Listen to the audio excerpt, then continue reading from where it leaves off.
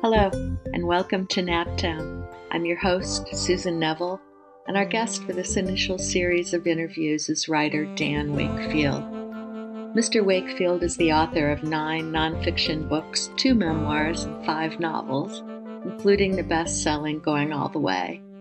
Bill Moyers called Dan's memoir, Returning, A Spiritual Journey, one of the most important memoirs of the spirit I've ever read. Of his book Island in the City, The World of Spanish Harlem, James Baldwin wrote, Dan Wakefield has a remarkable combination of humility and tough-mindedness that makes these streets and these struggling people come alive. Over the next few episodes, we'll be talking to Mr. Wakefield about his life, including his deep friendships with writers such as Baldwin, Anne Sexton, Joan Didion, and Kurt Vonnegut, and his interviews as a staff writer for The Nation, The Atlantic Monthly, The New York Times, and other newspapers and magazines with such luminaries as Bobby Kennedy, C. Wright Mills, Dorothy Day, Adam Clayton Powell, Joan Baez, and Golda Meir, some of whom became good friends. Again, I'm your host, Susan Neville, and welcome Mr. Wakefield back to Naptown.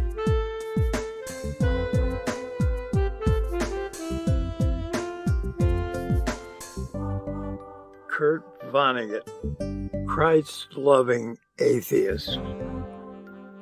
When I came home from King's Chapel on the Sunday, I published an article called Returning to Church in the New York Times Magazine in 1985. I had a message from Kurt Vonnegut on my answering machine. "This is Kurt," his voice said. "I forgive you." My becoming a Christian again in midlife, after many years of post-collegiate atheism, and Vonnegut's humanist views became a running and always good-natured series of jibes between us.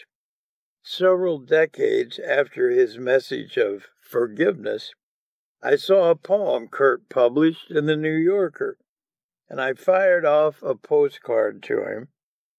A self-proclaimed Luddite, he scorned computers and email.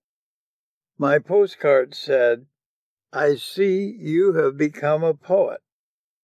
I forgive you." Almost by return mail, I got back a postcard from Kurt that said, "Not as bad as you becoming a Christian." Kurt was proud of coming from a long line of German free thinkers. His great-grandfather, Clemens Vonnegut, founded the Freethinkers Society of Indianapolis, and Kurt was named honorary president of the Humanist Association.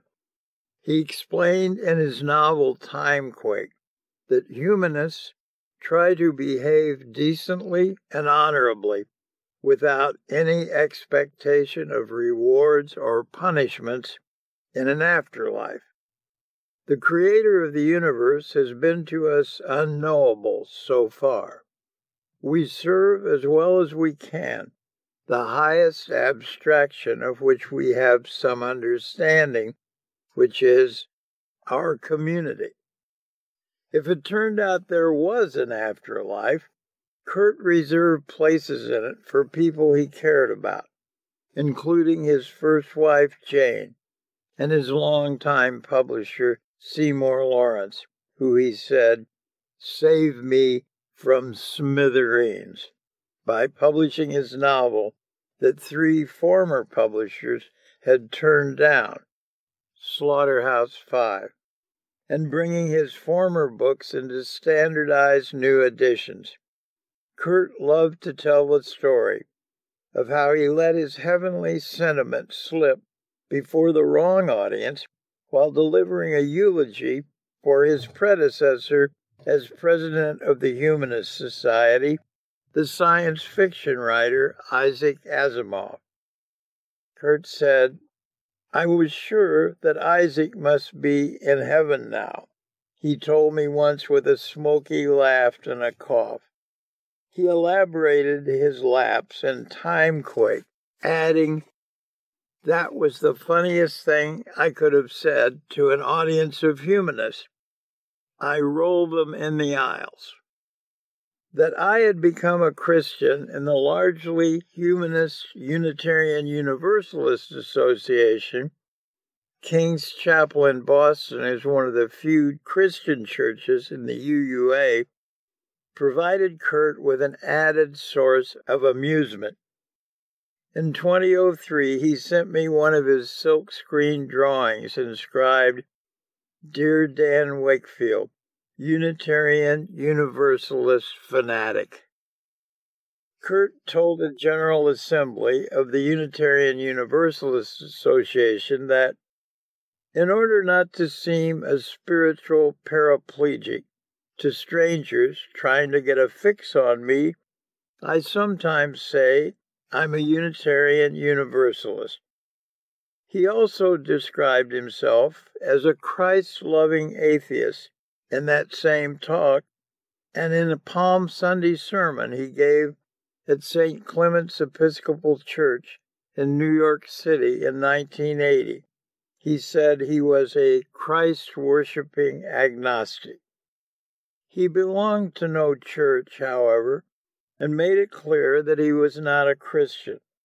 In a letter to his daughter Nanny, September 8, 1979, regarding the wedding plans for his second marriage, he wrote, "It will be as secular as I can make it, since I am not a Christian of any kind, but it will take place in a church, because churches are so beautiful and holy."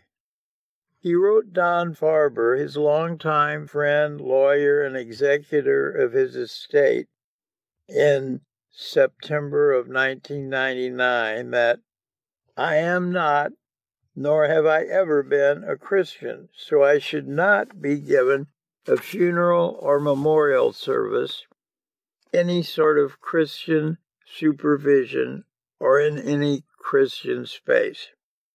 I was inspired when I heard that a graduate of my high school in Indianapolis had stories in the Saturday Evening Post, one of the popular slick weekly magazines of the 50s, a literary Valhalla where giants like F. Scott Fitzgerald had published.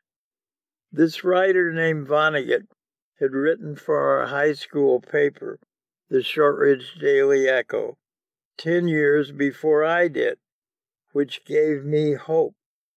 I went to the barber shop to search for his stories in magazines and eagerly read his novels when they started to appear, feeling a kinship with his humor and his conversational style. I first met Vonnegut in 1963 while I was on a Nieman Fellowship at Harvard, and a mutual friend in Cambridge invited me to dinner with Kurt and his wife Jane, who were living on Cape Cod. Kurt was a tall, shaggy, friendly man, and in the laughter-filled conversation at the table with 8 guests, he and I didn't talk about writing. We talked about high school. Our bond was that we both were failures at high school sports. We could laugh about it then, decades later.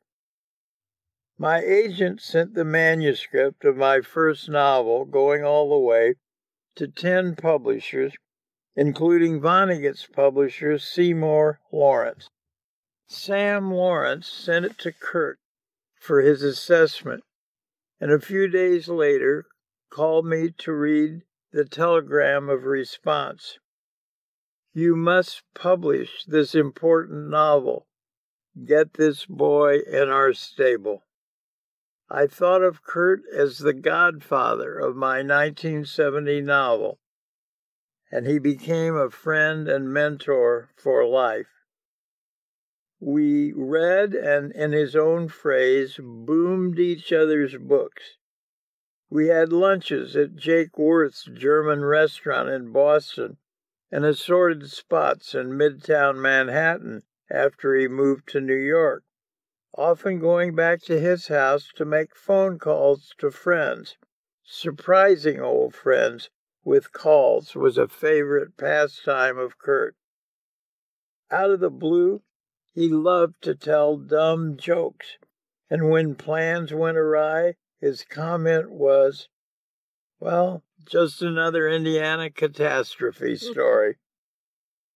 A year before his death in 2007, he came to a talk I gave at St. Bart's Episcopal Church and invited me to dinner across the street at the bar of the Waldorf. When two of his fans approached our table to ask if he was the real Kurt Vonnegut, he diverted them to talk about my new book. That was indeed the real Kurt Vonnegut. In Boston in the 60s, I began to see college students carrying dog-eared copies of Vonnegut's books and quoting from them to friends. He was gaining an underground audience for his quirky, irreverent wit, his questioning of accepted wisdom, and his fresh ways of looking at the world. Because of his appeal to youth, Vonnegut was sometimes called a counterculture hero, but the label was counter to his real message. He scorned the easy answer and the quick fix, and he wrote a scathing piece on the Maharishi Mahesh Yoga Guru to the Stars called, "Yes, We Have No Nirvanas." After hearing the guru give a talk on transcendental meditation in Cambridge, Massachusetts' hotel ballroom, Vonnegut wrote, "I went outside the hotel, liking Jesus better than I had ever liked him before. I wanted to see a crucifix so I could say to it, 'You know why you're up there? It's your own fault. You should have practiced transcendental meditation, which is easy as pie. You would also have been a better carpenter." Vonnegut's survival of the firebombing of Dresden as a prisoner of war in an underground meat locker during World War II gave a dark cast to his satire and inspired his great novel, Slaughterhouse-Five.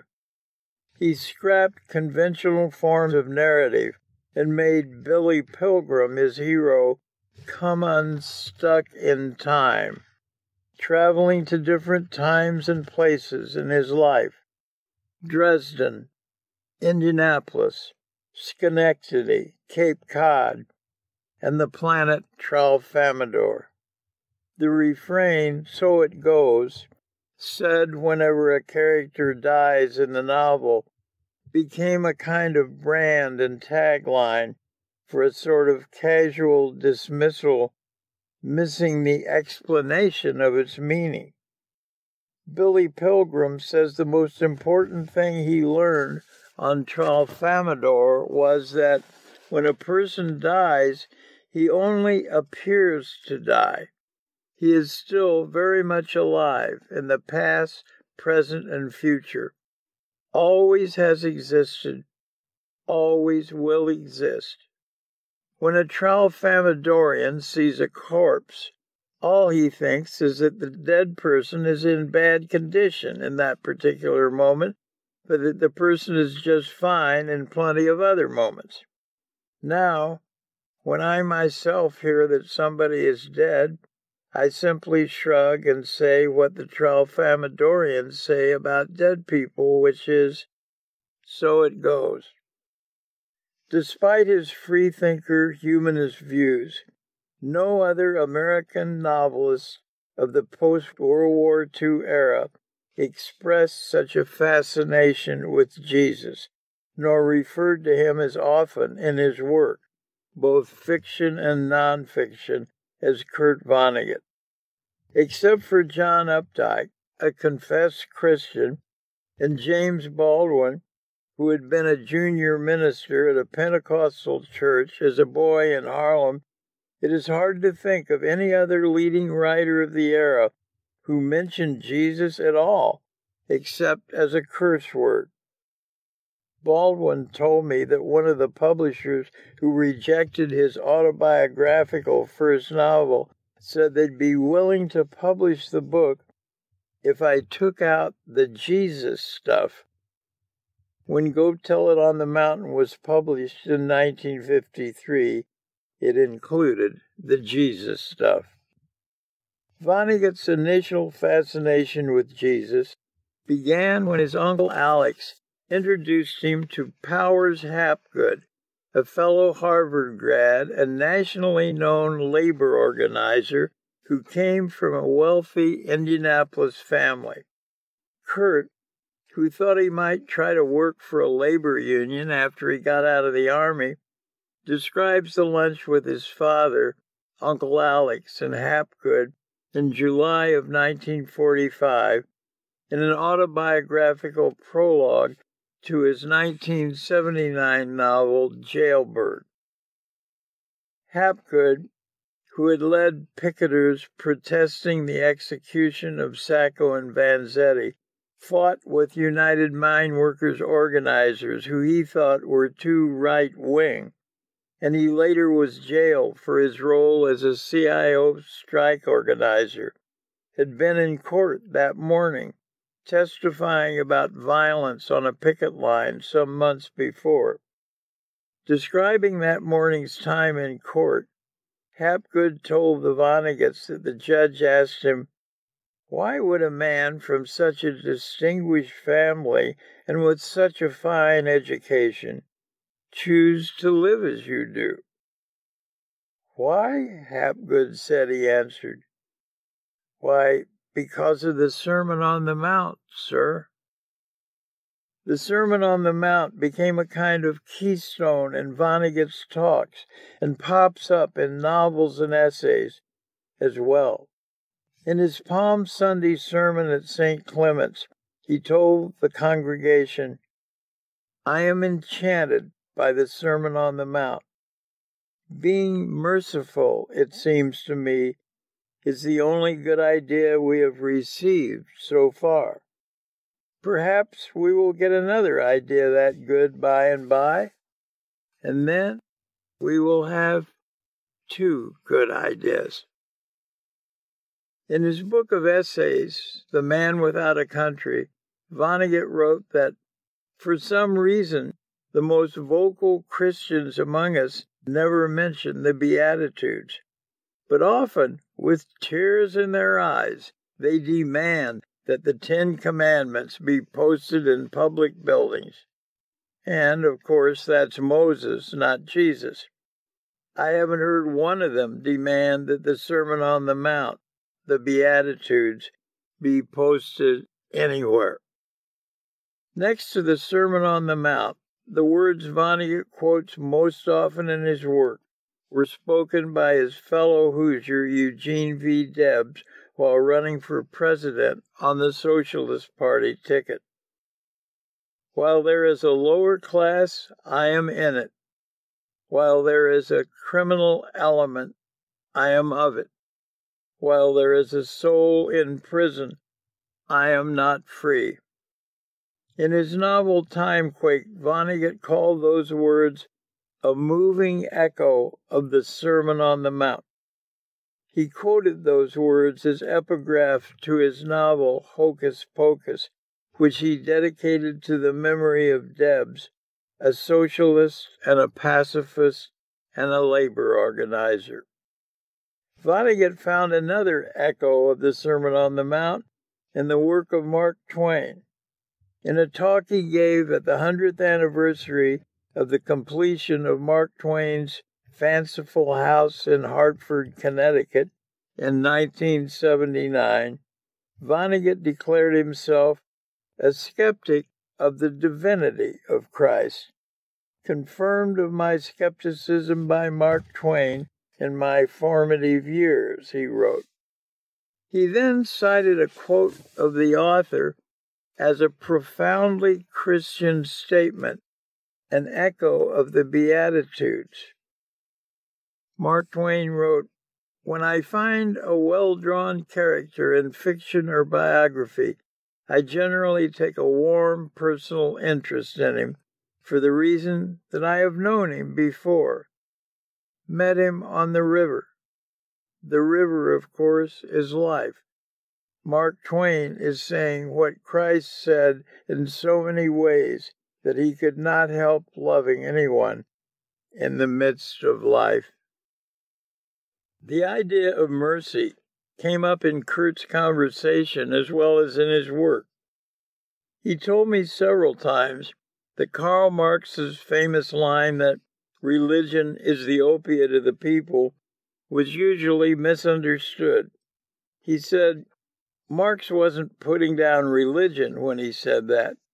He meant that in the era when rich people used opium to ease their pain and poor people couldn't afford it, they needed something that would make them feel better. And religious belief really did that.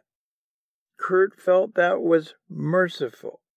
And though he declared himself a scorner of the notion that there is a God who cares how we are or what we do, he honored the role of religion in the life of believers. He said, "My great war buddy, Bernard V. O'Hare, now dead, lost his faith as a Roman Catholic in World War II. Vonnegut wrote that in Timequake. I didn't like that, he wrote. I thought that was too much to lose. I knew Bernie had lost something important and honorable." In his 1999 commencement address to Agnes Scott College in Decatur, Georgia, Vonnegut told the graduates, "His, Jesus' greatest legacy to us, in my humble opinion, consists of only 12 words. They are the antidote to the Code of Hammurabi, a formula almost as compact as Albert Einstein's E=mc² squared. Jesus of Nazareth told us to say these 12 words when we prayed. Forgive us our trespasses, as we forgive those who trespass against us." And for those 12 words alone, he deserves to be called the Prince of Peace. And how does Vonnegut reconcile his appreciation of Jesus and his message with his humanist beliefs that derive from the freethinker tradition of his ancestors? This is how he explains it to the graduates of Agnes Scott College. Some of you may know that I am a humanist or freethinker, as were my parents and grandparents and great-grandparents and ancestors, and so not a Christian. By being a humanist, I am honoring my mother and father, which the Bible tells us is a good thing to do. But I say with all my American ancestors, if what Jesus said was good, and so much of it was beautiful, what does it matter if he was God or not? If Christ hadn't delivered the Sermon on the Mount with its message of mercy and pity, I wouldn't want to be a human being. I would just as soon be a rattlesnake. It didn't matter to Kurt whether Jesus was God or not, and to him it was clear that Jesus was not divine, but the most humane of human beings. It was because of Vonnegut's belief in the need for extended families, rather than a belief in Christianity, that he wrote to a friend that when I, an atheist, hear from a man about to get out of prison who has no family waiting for him, who wants to know what to do with his freedom, I tell him, join a church. Then he added, the risk of that, of course, is that he might join the wrong one and end up back in the cooler for blowing up an abortion clinic. Kurt often wrote and spoke about the need for extended families, and in a letter to his friend, Dr. Robert Maslansky, that was August of 2000, He cited this conclusion by the late Harvard theologian Harvey Cox. What made Christianity comforting to so many was the congregation. Surprise, surprise, an extended family, as essential to human health as food. Vonnegut believed that providing people with extended families explained the fantastic growth of Christianity in a Roman Empire which was so cruelly opposed to it. The state religion formed crowds of strangers to propitiate gods in enormous buildings or plazas.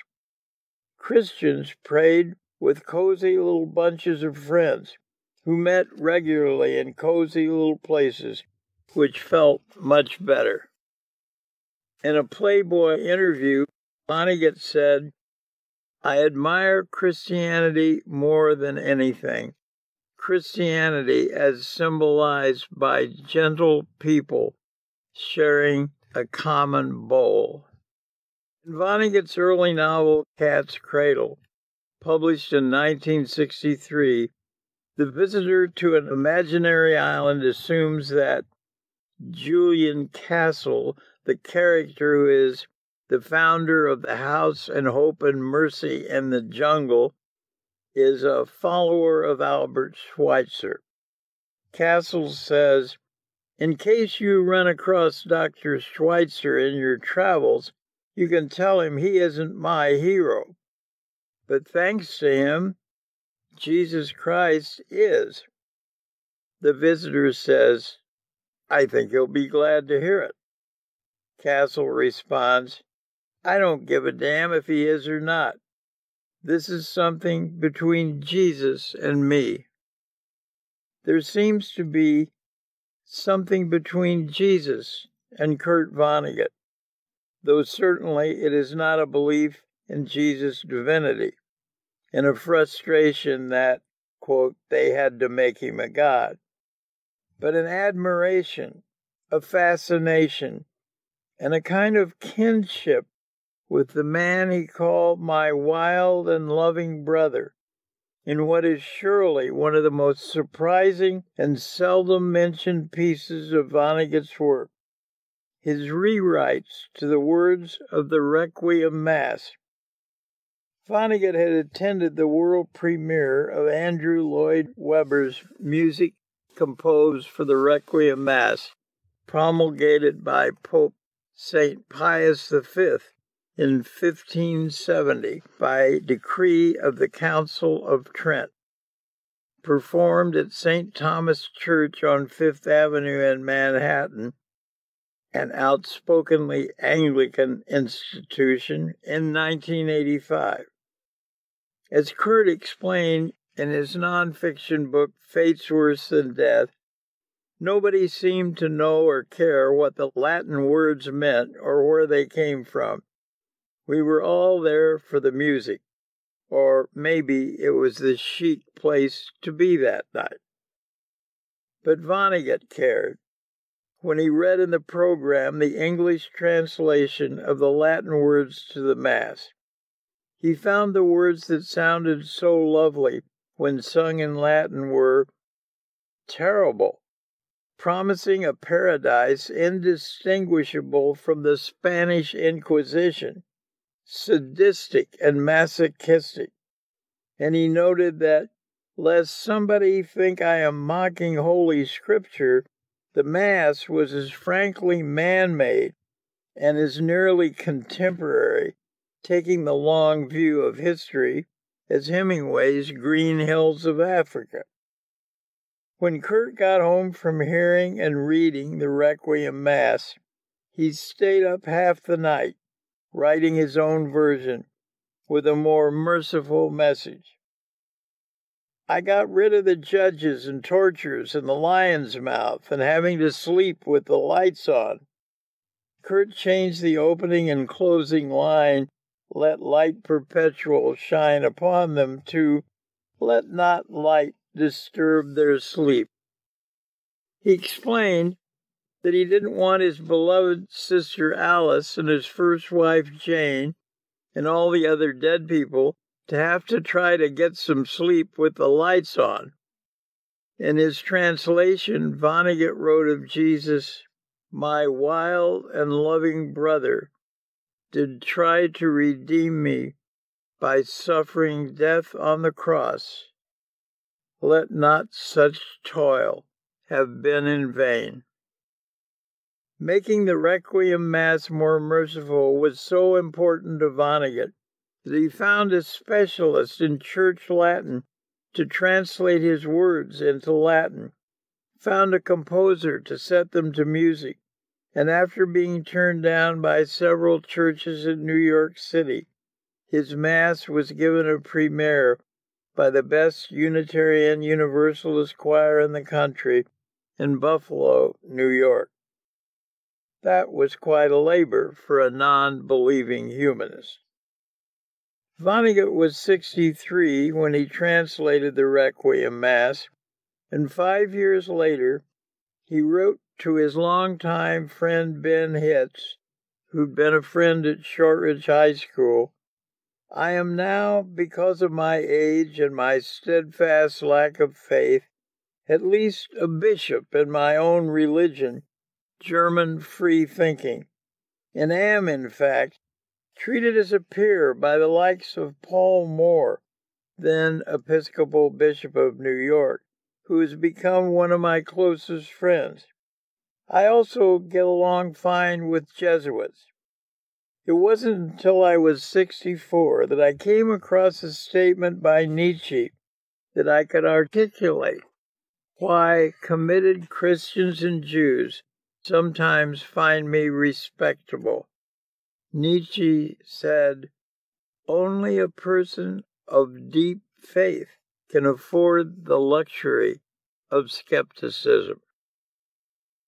In Slaughterhouse-Five, Billy Pilgrim endures much of what Vonnegut endured as a prisoner of war, and toward the end of the book, the narrator says, "Billy cried very little, though he often saw things worth crying about, and in that respect at least, he resembled the Christ of the carol. The cattle are lowing, the baby awakes, but the little Lord Jesus, no crying he makes." Those words of the carol are the epigraph to the novel. In the last few years of his life, Vonnegut turned more to drawing and artwork, feeling like Melville's whalers who had said absolutely everything they could ever say. As well as his drawings that he collaborated on with Joe Petro III to make silkscreens, Kurt made posters for friends expressing his views. The year before he died, he sent me a drawing he had framed of a golden flower with words written in blue above it.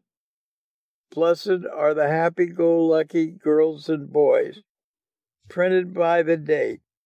January 18th, 2006, was the inscription, "A new beatitude for my Christian friend Dan." I called to thank him and asked where he got the phrasing and what exactly it meant. He explained that he had never liked the beatitude, "Blessed are the meek," because, he said, it reminded me of a hangdog bunch of people, which I didn't much like. Then someone showed me a French Bible that instead of meek said, "Blessed are the debonair." I translated that as happy-go-lucky girls and boys. If I had to sum up Vonnegut's own theology, I would quote a passage from his novel, God Bless You, Mr. Rosewater, when the protagonist plans a baptismal speech he is asked to give for his neighbor's newborn twins. "Hello, babies. Welcome to Earth. It's hot in the summer and cold in the winter. It's round and wet and crowded. At the outside, babies, you've got about 100 years here. There's only one rule that I know of, babies. God damn it, you've got to be kind. I would call that rule, like the words quoted of Eugene V. Debs, a moving echo of the Sermon on the Mount. I didn't know until I read and assembled his letters that Kurt had written a Christmas carol at the request of Lucas Foss, a well-known composer of classical music who had written an opera based on the Mark Twain short story, The Celebrated Jumping Frog of Calaveras County. Kurt sent a copy of the carol to Don Farber, his lawyer and friend, with a note that said, Lucas Foss and I have talked for some years about doing some hymns and carols together. Here is my first serious try. Dear Lucas, I am not a Christian either, but you have to admit it's one hell of a story. And this is Kurt's carol. Angels said, come to this stable rude, where deep in the hay, which is cattle's food, lies a baby who sleeps full of milk so sweet, more precious than rubies from head to feet. Here is my guide, sang the angels to paradise. Am I foolish to come here, or am I wise? This is the place. He is here, he is here. Those who would kill him are near, are near. So keep him our secret, so dear, so dear. And the mother's name is Mary. Starlight did wake me from death-like sleep, so filled me with joy I did laugh and weep. I did follow the star to this rustic shed, that my starving soul might at last be fed. Here is my guide, said the starlight to paradise. Am I foolish to come here, or am I wise? This is the place. He is here, he is here. Those who would kill him are near, are near. So keep him our secret, so dear, so dear. And the mother's name is Mary. Season's greetings, Kurt Vonnegut. That's so beautiful. Is it possible to hear that song? I don't think it's ever been done that I know of. It's never been done. That's interesting. But it has been set to music? No. I don't know that. I think I have a friend in Bloomington, Ian Woolen, who's the son of Evans Woolen, the architect. And he's married to a woman named Sue Swaney, who teaches music at Indiana University. And 3 or 4 years ago, she asked me if she could set to music Vonnegut's words to the Requiem Mass. And I sent this request on to Mark Vonnegut, who's the executor of the Vonnegut estate. And he said it was fine with him.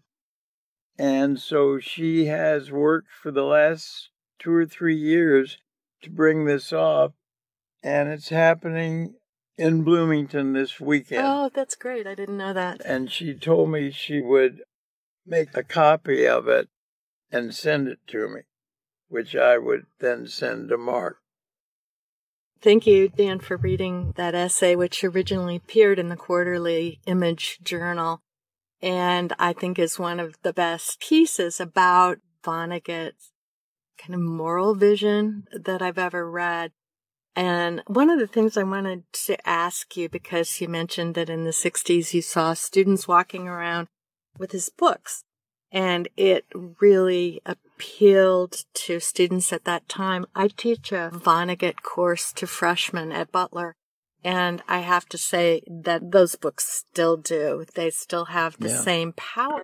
And in part, I think it's because of the free thinking. I mean, kids are born into religious traditions in the Midwest, and they end up thinking they have to say a few words. I believe this, and it's something they clearly feel, many of them feel, particularly at 18, 19, hypocritical because they don't know what it means or what it is they're saying. And so they suddenly read Vonnegut, and it's like, yes, this is the reason this is important, is because it's the antithesis of the code of Hammurabi. It's not an eye for an eye, a tooth for the tooth. The reason this is important is because community is important. It has everything to do with seeing the thing that's important in the world is mercy and not justice. Yes. And I don't know. I just think it's really interesting that it's almost like his novels taken together become kind of canonical books of a New Testament for kids. And I keep hearing new things in them. And last summer, Brian Fonseca at the Phoenix Theater produced a musical based on God Bless You, Mr. Rosewater. And hearing that musical, sometimes you can read things and there's certain parts of it you don't remember, and then you hear them in another context. And what stuck out for me a lot in this musical, because they're from the novel, was his talk about the Money River. Right. About what it meant to be born near the Money River or to be born far away from the Money River, which is a very obsessing concern right now in this country. And I think students are aware of that and are responding to that. I have a good friend, Sean O'Connell, who teaches at UMass Boston. And he told me 4 or 5 years ago that he had trouble getting his students to read Updike and Roth, but they all loved Vonnegut. And I think it's because when you think about it, and I admire both those authors, I have always had a special feeling for Updike because he wrote the first basketball novel that I ever read, with Rabbit Run. And he was here, as you know, since you arranged it. The first Spirit and Place was with me and Vonnegut and Updike. And I love Updike's work, but when I think about it, if I were a young person today, I would not be interested in reading about the suburbs in the 1950s. Those subjects seem so distant and so irrelevant as subjects, not as the way he wrote, but as subjects. Whereas Vonnegut was always, whatever he wrote about, he was giving you new ways to think about them, to look at them. And I think that's one of the elements that makes him so exciting and relevant to students. Yeah, the Money River. I think when we read God Bless You, Mr. Rosewater in my class, that's one of the things that my students responded to. And I think it's that vision of Eugene Debs that Vonnegut also took in, I think, from his Midwestern and German free-thinking background. It's like, oh yeah, I see, I understand when people are talking about privilege, what that means. And I understand that the Money River is something that seems to just be available to some people and not to others. And they were really interested in thinking about Mr. Goldwater's vision. Should he give all his money away or not? Yeah. And that was the big question at the end. I mean, they had huge arguments over it. But, to even just think about those issues, Vonnegut brings up things that are really important. And the Money River was important in Vonnegut's life in that it was a real struggle for him. And in 1957, his beloved older sister Alice died of cancer. And in a weird, odd juxtaposition, the very next day, her husband died in a train crash going from New Jersey to New York City. Suddenly, her children, her 4 sons, were orphans. And on hearing this news, Vonnegut and his wife Jane, just immediately, without thinking, they were already having trouble supporting their own three children, but he got in the car and drove to New Jersey, picked up those boys and their two dogs and drove them back to Cape Cod and raised them as part of their family. It's often said that they were adopted. Mark Vonnegut told me once, well, we never really legally adopted them because it would have cost a lot of money, and we didn't have the money to do that. And they were known in the family as the Orphans, and I met them at the memorial service for Kurt, and in the program they were billed as the Orphans. Oh my gosh. That's always been an amazing story to me. And again, it goes back to your essay because just without thinking, you know, their family, its community, you do that. And that's the kind of person he was. And Mark Vonnegut, who's become a good friend to me and who I met in the 70s, Mark and I were both living in Boston. And he called me up and he said, he was writing his first memoir called The Eden Express, which was about graduating from Swarthmore and with other friends, establishing a commune in British Columbia and taking some LSD and having a real serious mental breakdown, was in a mental hospital in British Columbia. And Kurt and Jane both went up to be with him during that time. And after that, he recovered from that, went back to Cambridge, Mass, and got into Harvard Medical School and became a respected and beloved pediatrician in Boston. And the way I got to know him, when he was writing that first book, he asked Kurt for help, and Kurt said, well, fathers should really never try to be their sons' editors. It's too delicate. And so he recommended that Mark see me. And so I worked with Mark on that. I don't remember having that big a role, but Mark had told people that I was helpful. And so that sort of established our friendship. And then Mark wrote a second memoir, which I believe has never been given the due. It's a really important and fabulous book. And the title is Just Like Someone Without Mental Illness, Only More So. And he talks about growing up with Kurt. And he says, and he said to me in conversation, that really bothers him when people come up to him and say, what was it like being the son of a rich and famous author? And he said, I don't know, because I graduated from Swarthmore in 1968, and that was a year before The Money hit, when Slaughterhouse was published. He said, so I always think of my father as the man who was turned down for teaching an English course at Cape Cod Community College. And, of course, this was during the years when Vonnegut, for a while, was a Saab dealer. He had the Saab dealership for Cape Cod at a time when most Americans had never heard of Saab automobiles. He did a variety of jobs, and he invented a board game. He invented a particular kind of bow tie he hoped would become popular with students, which didn't work. Almost everything he tried didn't work. Jane Vonnegut later wrote about that era, saying what we were mainly living on was hope.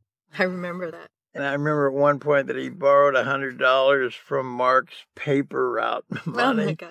So many stories branch off of that. Yeah. Can you tell the story about when Jane was getting together the clothing? Oh, before? yeah. Well, Jane Vonnegut, who I really loved, she was one of the most generous, just delightful, warm, friendly people I've ever known. And she was a kind of, I would say, kind of mystic. I mean, she had foreknowledge of things. And it was in those days considered, mental problem or something. But before the orphans came, before Sister Alice died, and then they took in the boys, Jane started gathering clothes and blankets and furnishings and putting them in the barn at their house at Cape Cod. And Kurt said, "What's this for? What are you doing?" And she said, "Well, it's for the refugees who are coming." And Kurt said, "What refugees?" Well, that she knew the refugees were coming. So Kurt thought, well, maybe she meant the Hungarian refugees at that time. And even had her see a therapist who basically said, well, as long as she's doing her work as a wife and mother, no use to go into this in depth. But then when the orphans came, there were clothes and blankets and sleeping gear for them already. That's amazing. That's just so amazing. One of the best stories. Also, I think you told me a story once about going with Kurt to either the commune that Mark was living in or to another commune in Canada. No, this was a commune in Massachusetts. It was right after Going All the Way came out. And I had known some sort of hippie guys in Boston. One of them was a remarkable young man at the time named Ray Mungo. He'd been editor of the Boston University newspaper, and he started a commune. It was in Packers Corners. It was either Vermont or Massachusetts. But he and his friends wanted me to introduce them to Vonnegut, and I said, I really can't do it. This is after Slaughterhouse-Five, and he was bombarded with requests and everything. And so I later learned they just on their own turned up at his house in Cape Cod. Imagine how many times that probably happened to him. And they knocked on the door, and they later told me he just looked at him and said, what can I do for you people? And they said, well, we just wanted to talk to you. We love your books. He said, well, let's go for a walk. And he took them for a walk around the Cape, and they were happy, and he was happy. At any rate, later, Sam Lawrence, the publisher, published one of their books. Steve Diamond had written a book about the commune called What the Trees Said. And Ray Mungo wrote a wonderful book about that commune called Total Loss Farm. But they were having a celebration of, must have been like their second or third anniversary as a commune. And they invited me and Kurt and Sam Lawrence to come as honorary uncles of the commune. Uncles. And that was a really nice thing. We did not eat the brownies that we were offered. Oh, you didn't? But it was a great occasion, and we were glad to be part of that. But Kurt, as I say, was definitely not a counterculture person. He said he had once had one inhalation of a marijuana cigarette with Jerry Garcia of the Grateful Dead, and it didn't do much for him, and so that was that. Kurt was a pretty good drinker, though, right? Yeah, and one of his habits, which he wrote about, was to stay up late and call old girlfriends or other friends, and said he would drink bourbon, and his breath was like a combination of roses and mustard gas. But one of my favorite stories he had of that experience, when he was a senior at Shortridge, there was a tradition, which luckily was no longer a tradition when I was a senior, but on graduation, some of the teachers gave joke presents to the students. And the football coach of the time gave Vonnegut a subscription to the Charles Atlas bodybuilding course, which he felt very bad about. He felt humiliated. He said he was a tall, gangly, uncoordinated kind of presents kid. Never work. Yeah, they never work.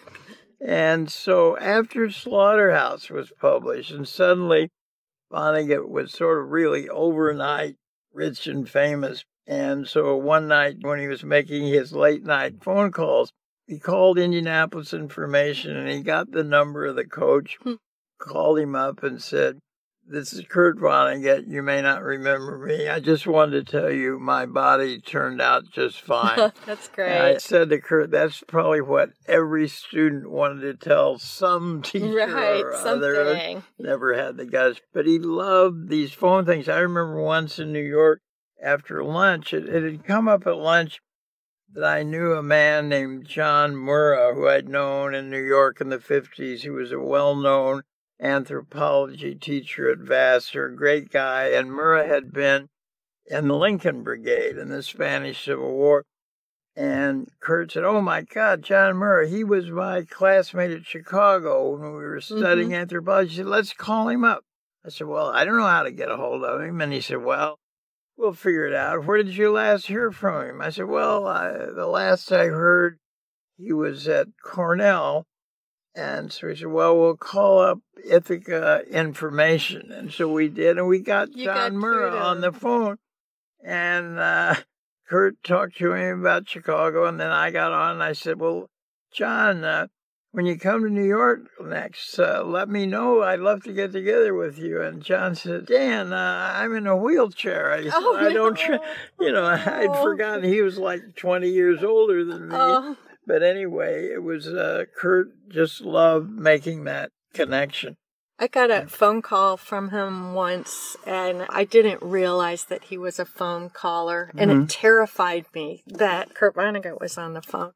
And I just remember him saying, Susan, what are the words to on the banks of the Wabash, far away? Yeah. Is it Newmone Hay, or I don't know. Yeah, it was, he was confused between the words, and I thought, I don't know, and it was before the internet, so obviously he couldn't look it up. I couldn't look it up. So I said to call you back, and I went looking around the house for a book called The Indiana Experience that had the words in there. By the way, I loved, WFYI, the PBS station in Indianapolis, did a wonderful documentary of Vonnegut.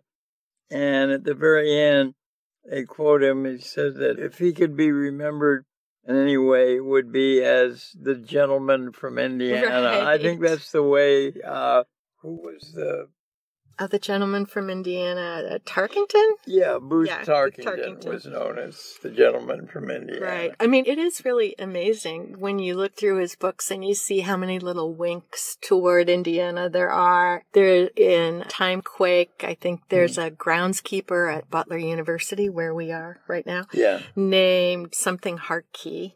After the senator from Indiana, and Debs comes up, and, friends of his from childhood, and we mentioned the editor at the Wall Street Journal, whose last name is Barney Kilgore, right? And that shows up. And he wrote once that he said, "Whenever my writing is best is when I am writing as a person from Indianapolis, which is who I am." Mm-hmm. And he also was very aware of the social stratification and all its meanings in Indianapolis. And he once said, he gave in a talk to the Indiana Civil Liberties Union, and he said, "I attended a Lily White High School in Indianapolis, and I come from a city that was just as segregated as Biloxi, Mississippi, except for the drinking fountains and the buses." So he was aware, as I think no other Indiana dignitaries of the era were, or certainly never mentioned these things. Right. The books that he wrote, the only one I can think of, well, maybe Dead-Eye Dick, is set in Indianapolis, but God Bless You, Mr. Rosewater is set in some place that's probably kind of near New Harmony, Indiana. Yeah, he was wiser than I in setting his books other places. But by the way, when I edited the book of Vonnegut's letters, it's called Kurt Vonnegut Letters, what struck me was how loyal he was throughout his life to friends from high school, to friends from the Army, friends he worked with at General Electric, friends from Iowa where he taught, students who he had taught, all of these people, and friends from Cornell. One friend named Miller Harris, who had started out wanting to be a writer, had some things published in Harper's, and his father owned the Arrow Shirt Company, and he realized this was a more secure route, and he decided to take that. But he always sent Vonnegut the latest Arrow shirts and things. And I love the correspondence between them. And I was thrilled when I was doing the letters book. I thought, gee, I wonder if he's alive, if I could still get a hold of him. And lo and behold, I found him on the internet, and he was great. And he said he was just on his way to a clothing convention in Colorado or something, and he spoke about Kurt with great affection. As everybody. And also, Kurt had one person I really want to mention who is not mentioned enough, is his very good Shortridge friend, Meiji Faley, who wrote a very nice book about his childhood and their friendship called We Never Danced Cheek to Cheek. That was because Meiji was very short, but he used to stay with her and her husband when he came to town. She was a very close friend, and I had the good fortune of meeting one of his friends who was in the Owls Club with him. What is the Owls Club? The Shortridge clubs that had nothing to do with the school administration. Social clubs were very, very important. I was in Spat's Club. Vonnegut and his friends had created something called the Owls Club, and one of them was Ben Hitz, who was the best man at his wedding and who he corresponded with, was in it, and also a man named Victor Josie. And I was able to speak to him. And Victor published a paper, I think a weekly paper in a small town somewhere around Indiana. And Vonnegut had written a lovely introduction to a book of his collection of the papers and so on. So he was always very thoughtful to anybody he had any connection with like that. And Victor confirmed to me, I had always wondered if this was true, that Vonnegut has a story about a soldier coming home when he's in the army. He hasn't yet been sent overseas, and he comes to visit his old high school sweetheart, who sounds like Jane, and it was called A Long Walk to Forever. And at the time, she was engaged to somebody else, and they had been sweethearts before that in high school, and he convinced her to marry him. And that was a very good move because, as Mark Vonnegut said, she, more than anyone, confirmed his writing, believed in him, believed more than he did that Jane he would be great. I can see that. And it was funny, he later spoke ill of that story in one of the story collections. I found in an introduction that he said, thinking of those stories, he said he was embarrassed that he had written a ladies' magazine romance story, and he was putting down that story. But I think it's one of his best stories. It's very spare and lovely and just gets everything in some exact way. That's great. Maybe you don't want to answer this, or maybe you want to cut it, but can you talk a little bit about what you think led to the breakup of his marriage with Jane? Because it seems like they were in many ways really good for one another.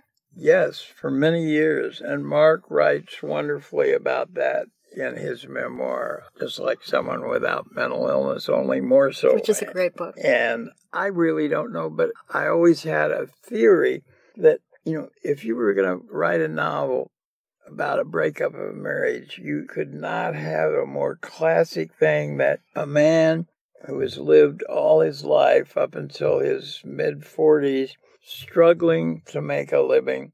He's lived with a particular kind of person, and he suddenly, after becoming really overnight rich and famous, he changes his entire life. He leaves a bucolic existence on Cape Cod for the very middle of Manhattan, marries a woman who is physically and in many other ways the exact opposite of his first wife. It was just like turning his life over. It's like something you'd write in a novel. That's what it's always seemed like to me. But then, when you've entered Act 2 of the novel and suddenly you get everything you thought you wanted, then it's like, what do you do next? Yeah. And that just, I wondered if it had something to do with sudden fame and sudden wealth and knowing, what do you do with that? And also that first part of the life was so intense, the holding it all together, to making and raising these kids in a way that they've all turned out wonderfully and talented. And it's just an amazing feat. And maybe you just had to say, that was so exhausting. Yeah. Yeah. I'm just going to do the opposite. Start over again. I mean, I don't think he consciously right, thought of course that, not. But that's what seemed to have happened. Yeah. When I met him, he was in his 60s, and he seemed actually lonely. Like, the third act of being rich and famous, what he said is, it's like, I can't go in a grocery store, I'm recognizable. He was very recognizable. Could draw a caricature of his face and couldn't go any place without someone recognizing him. I'm sure that thing where somebody shows up at his door and says, hi, you changed my life. I need to talk to you. You have to read my work. I think for someone for whom community and family, or the community that a family makes, was so obviously important to him on so many different levels, suddenly being cut off from that because of his fame had to have been hard. Seymour Lawrence, who at age 28 was the director of the Atlantic Monthly Press, which was a big deal. And in fact, he gained fame in publishing with Katherine Ann Porter. Everybody had given up. She was a famous short story writer. Everybody loved her stories. Everybody was waiting for her big novel. And at least 3 publishers had signed her up for the novel. Over the years, she'd never come through with it. Everybody had given up. So Sam went to her and said, I want you to write that novel. And he didn't just give her a contract. He took her to New England inns where he would put her up. Oh, that's so great. And he would talk to the innkeeper and say, look, I want her to mainly drink milk. I want her. And he would go up on weekends and check in and read what she'd done and encourage her, make sure she's okay, she's not straying off the path. And by God, it led to Ship of Fools. That's such a great story. And so Atlantic published, in conjunction with The Little Brown, became a huge bestseller and movie, and he asked for a part of the profit. And they, of course, just totally rejected any such possibility, so he quit. And after he quit, he took a job with Alfred Knopf, but he didn't want to live in New York. He liked living in Boston. And he took a job with Knopf, but he was very unhappy. There used to be a shuttle to Boston, New York. He commuted, and his main work for Knopf was clerical. I mean, to sign contracts, to all that. And he wanted to work with writers. So he quit that, and he didn't quite know what to do. And he published, when he was at Atlantic, Little Brown, he published J.P. Donlevy, who wrote The Ginger Man. And Sam published Donlevy's next book. They became friends. And Sam, at loose ends, went to Ireland to stay with Donlevy and just say, well, what am I going to do? I got to figure this out. And Donlevy said, you're only going to be happy if you have your own publishing company. And Sam said, I don't have money to do that. He said, my wife has some stock worth about $50,000, but, that wouldn't. And Donlevy said, yeah, that's enough. He says, look, to be a publisher, all you need is a room, a telephone, and a writer. And I'll be the writer. So you can start with me. Oh, that's so great. And Sam did it. Exactly that. Room? He got a room at 90 Beacon Street. He had one elderly Wellesley graduate named Miss Henley.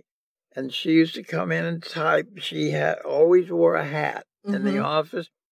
And he didn't even ever give her a chair that was appropriate. She had to put telephone books on a chair to sit on. Oh, that's so funny. And anyway, so that was his office. And he made an arrangement. This was one of the first of its kind to have his, quote, imprint with a publisher. So he made an arrangement with Delacorte. They were famous for paperbacks, and they needed a prestigious hardcover fiction line. So he said, I can bring you those authors. And so the deal was books that he brought, he would select the writers in the books. They would do the publishing, promotion, etc. And it would say Delacorte Press, a Seymour Lawrence book. Mm-hmm. So that's what he did. And the amazing thing is, he published Slaughterhouse-Five. 3 publishers had turned it down. You're kidding. The 3. Well, I can see it. It was so different. I mean, if you were looking for a World War II novel, you would be looking for Herman Wouk. And Sam was the perfect guy, because that's what he was looking for, was some things that were different, but of great quality, who's something in the next wave. And so Sam had written Kurt a fan letter for a review Kurt had done of a Random House dictionary in the New York Times book review. And it was very funny and clever. And Sam wrote to him and said, if you could make a dictionary sound funny in a review, he said, you got to be good. He said, if you ever need a publisher, come and knock on my door. I'm at 90 Beacon Street in Boston. So one day, Kurt, on vacation from Iowa, having had Slaughterhouse turned down by the other 3 publishers who published his hardcover books, went in to see Sam. He just knocked on the door. He didn't call. And he said, you told me to knock on your door. He said, here's a book, and I don't know if you want to read it. And he told him the other publishers had turned it down. Sam said, yeah, I very much want to read it. So about 3 days later, Kurt got a call, and Sam said, I really like your book. I want to publish it. I want to make you an offer. Can you come into the office? So Kurt comes up from the Cape. Sam said, I want to give you a contract for this and your next 2 books. So it'll be a 3-book contract for hardcover and publishing. And he was one of the first who could offer both hardcover and publishing, because that's what Delacorte did. So he offered him $35,000 a book. And Kurt had never been offered more than $5,000 for a book, and never even made that on a book.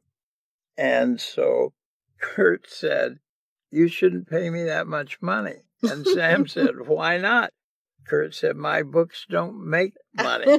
And Sam said, when he got excited, he would stammer, and he said, well, you write the books, I'll worry about the money.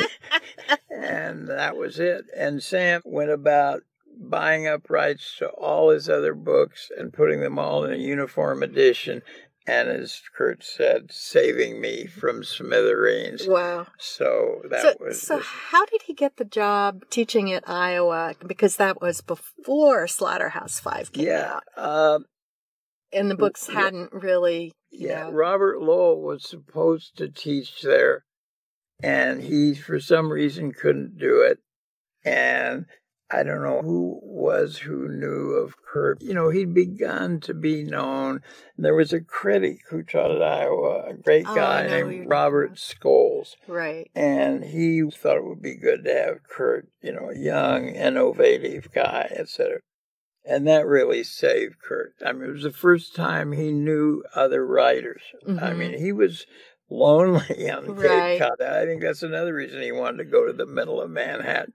And so suddenly he was in Iowa, and there's Nelson Algren, famous at the time, Vance Borgelli, and they had a rotating group of authors who would come in and teach, and Kurt loved it.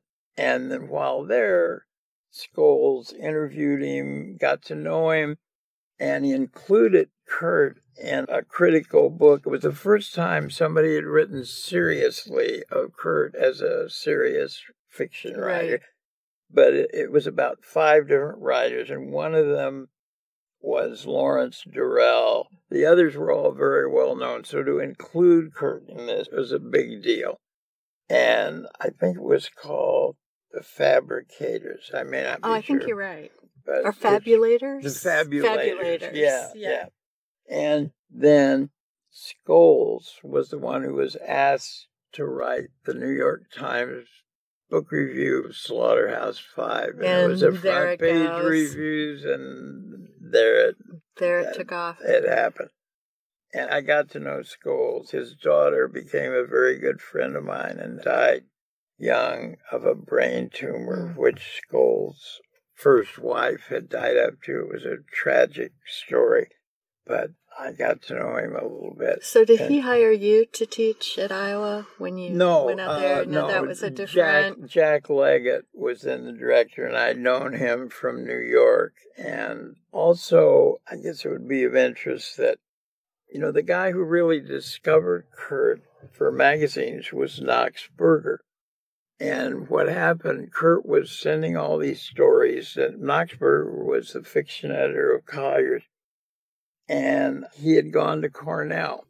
And so with one of the stories, he scribbled a note and said, "Are you the Kurt Vonnegut who worked on the Cornell Daily Sun? And I think I knew you then." And he scrawled his name, and Kurt at first couldn't read it, and he couldn't figure out who this was, and then he finally kept looking at it and said, "Oh, it's Knox Berger." So he wrote back, and then they became friends who worked together. And that first story, Kurt wrote over and over, and so it was finally published. And then Knox got him an agent and sort of looked over him till he was the guru. And so after Slaughterhouse, Kurt wrote to Knox, said, "Listen, you've always told me what to do. You should be my agent." And so Knox, who had ended up publishing company, and he left his job, he made up stationery with his literary thing, and his first act was to write Kurt a long letter telling him all kind of things he thought he should do with his work and the future and this and that. And Kurt didn't like it. Oh, he didn't. And Kurt wrote back and said, "I really didn't want an uncle, and so I don't want you to be my..." And it was crushing to Knox. Sure. So did Knox go on, and did he become an agent to others? To me. To you. In fact, Kurt recommended me to Knox. Oh, so he made up for... He was trying to. Nothing could ever make up for it. But Sam was sort of pressing me to leave my longtime agent, who was a great guy, and I always felt bad about it, James Oliver Brown. But in some things, Sam got me all worked up, and I fired Jim, and then Kurt said, "Well, you should get this guy, Knox Berger. He's really good." But Knox really, Knox, I read pages and pages of letters he wrote, single space, how to make this story better, how to do that. Yeah. He was just amazing. Yeah. And Knox was a great guy. He could be kind of quirky, and, he became a good agent for a lot of people. But I must say, with Sam Lawrence, his main thing he loved was to find writers who had once done something and then you never heard from again, like Catherine Ann. So, for instance, he looked up Frank Conroy, who had a great success with his book Stop Time. It was one of the first sort of memoirs of that kind. And looks up Conroy, and Conroy had published maybe 3 or 4 stories, hadn't done anything, lost confidence. And Sam said, "Okay, I want to bring you back. I want to publish." And he published a slim volume, because that was all there was, and brought Conroy back. And then Conroy wrote what I think is a great novel. It never got its due, called Body and Soul. But then Sam did that with Jim Harrison, with Barry Hannah. He would go... Oh, my gosh. And Jane Ann Phillips. And in those days, 40% of booksellers were independents. And Sam, before his first job, he knew he wanted to be a publisher. Before his first job, he spent a year as a book salesman. He traveled all over the country. He got to know personally all these guys who owned the independent stores. So he could almost make you a bestseller by these contacts that he had. Well, plus, it sounds like he had incredible literary taste, too. Yeah. I mean... they came to Barry trust Hannah, him. Jane Ann Phillips. Oh, everybody he published. Gish Jen, Susan Minot. Yeah, he had great taste. Interesting. And he would send you on book tours, he'd give you these personal things, or you got to see this guy in Denver and this guy in Jackson, Mississippi, and just did it. It's interesting to me. It sounds like he was discovering writers, and at the same time that Gordon Lish was. Is that, were they? No, I never heard Sam mention Gordon Lish. Interesting. Because I think of Susan Minot's books and Jane Ann Phillips' book coming out around the same time as Amy Hempel and Mark Richard. Yeah, I was not a Gordon Lish fan, but anyway. Well, that sound like polar opposites in terms of how they work with their writers. Yeah, because Sam was totally built you up. Right, Gordon tore you down. Exactly. And if you could live through that, then, you may have ended up with a book. Like with Ray Carver. I mean, he kind of takes credit for Ray Carver's work, which it sounds like Sam Lawrence never would have done with. Yeah, and he called himself Captain Fiction. Yeah. Sam was much more, Sam would never do something. I mean, he was more formal in a sense, but yet very informal. And his relationship, he got to know his authors.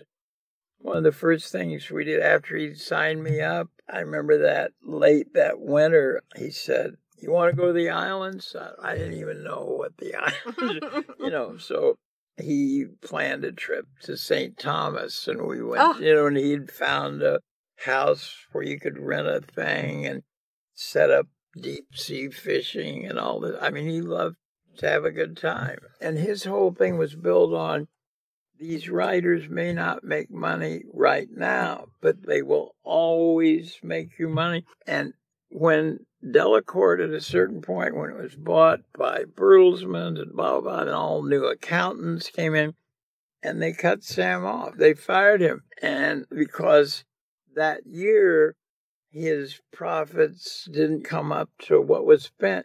And he tried to explain, but these people who are not making money, they're going to make money. And they always did. But that wasn't what was being done. It had to be the bottom line, had to be right now, blah, blah, blah. And then Sam kind of cast around. He was briefly with somebody. Then he kind of settled in again with Houghton Mifflin. And it was Sam who was responsible for my book, New York in the 50s. And what happened, I had published a piece on Baldwin, a profile, in GQ. And Sam read it, and he called me up. He said, "This is one of the best things you've done. This should be part of a book on New York in the 50s. I'd never thought of such a book, I mean, just... So he did that kind of thing. And, it was great. I'd love to talk about New York in the 50s, maybe in the next podcast, too. That would be great. Thank you. Talk again soon.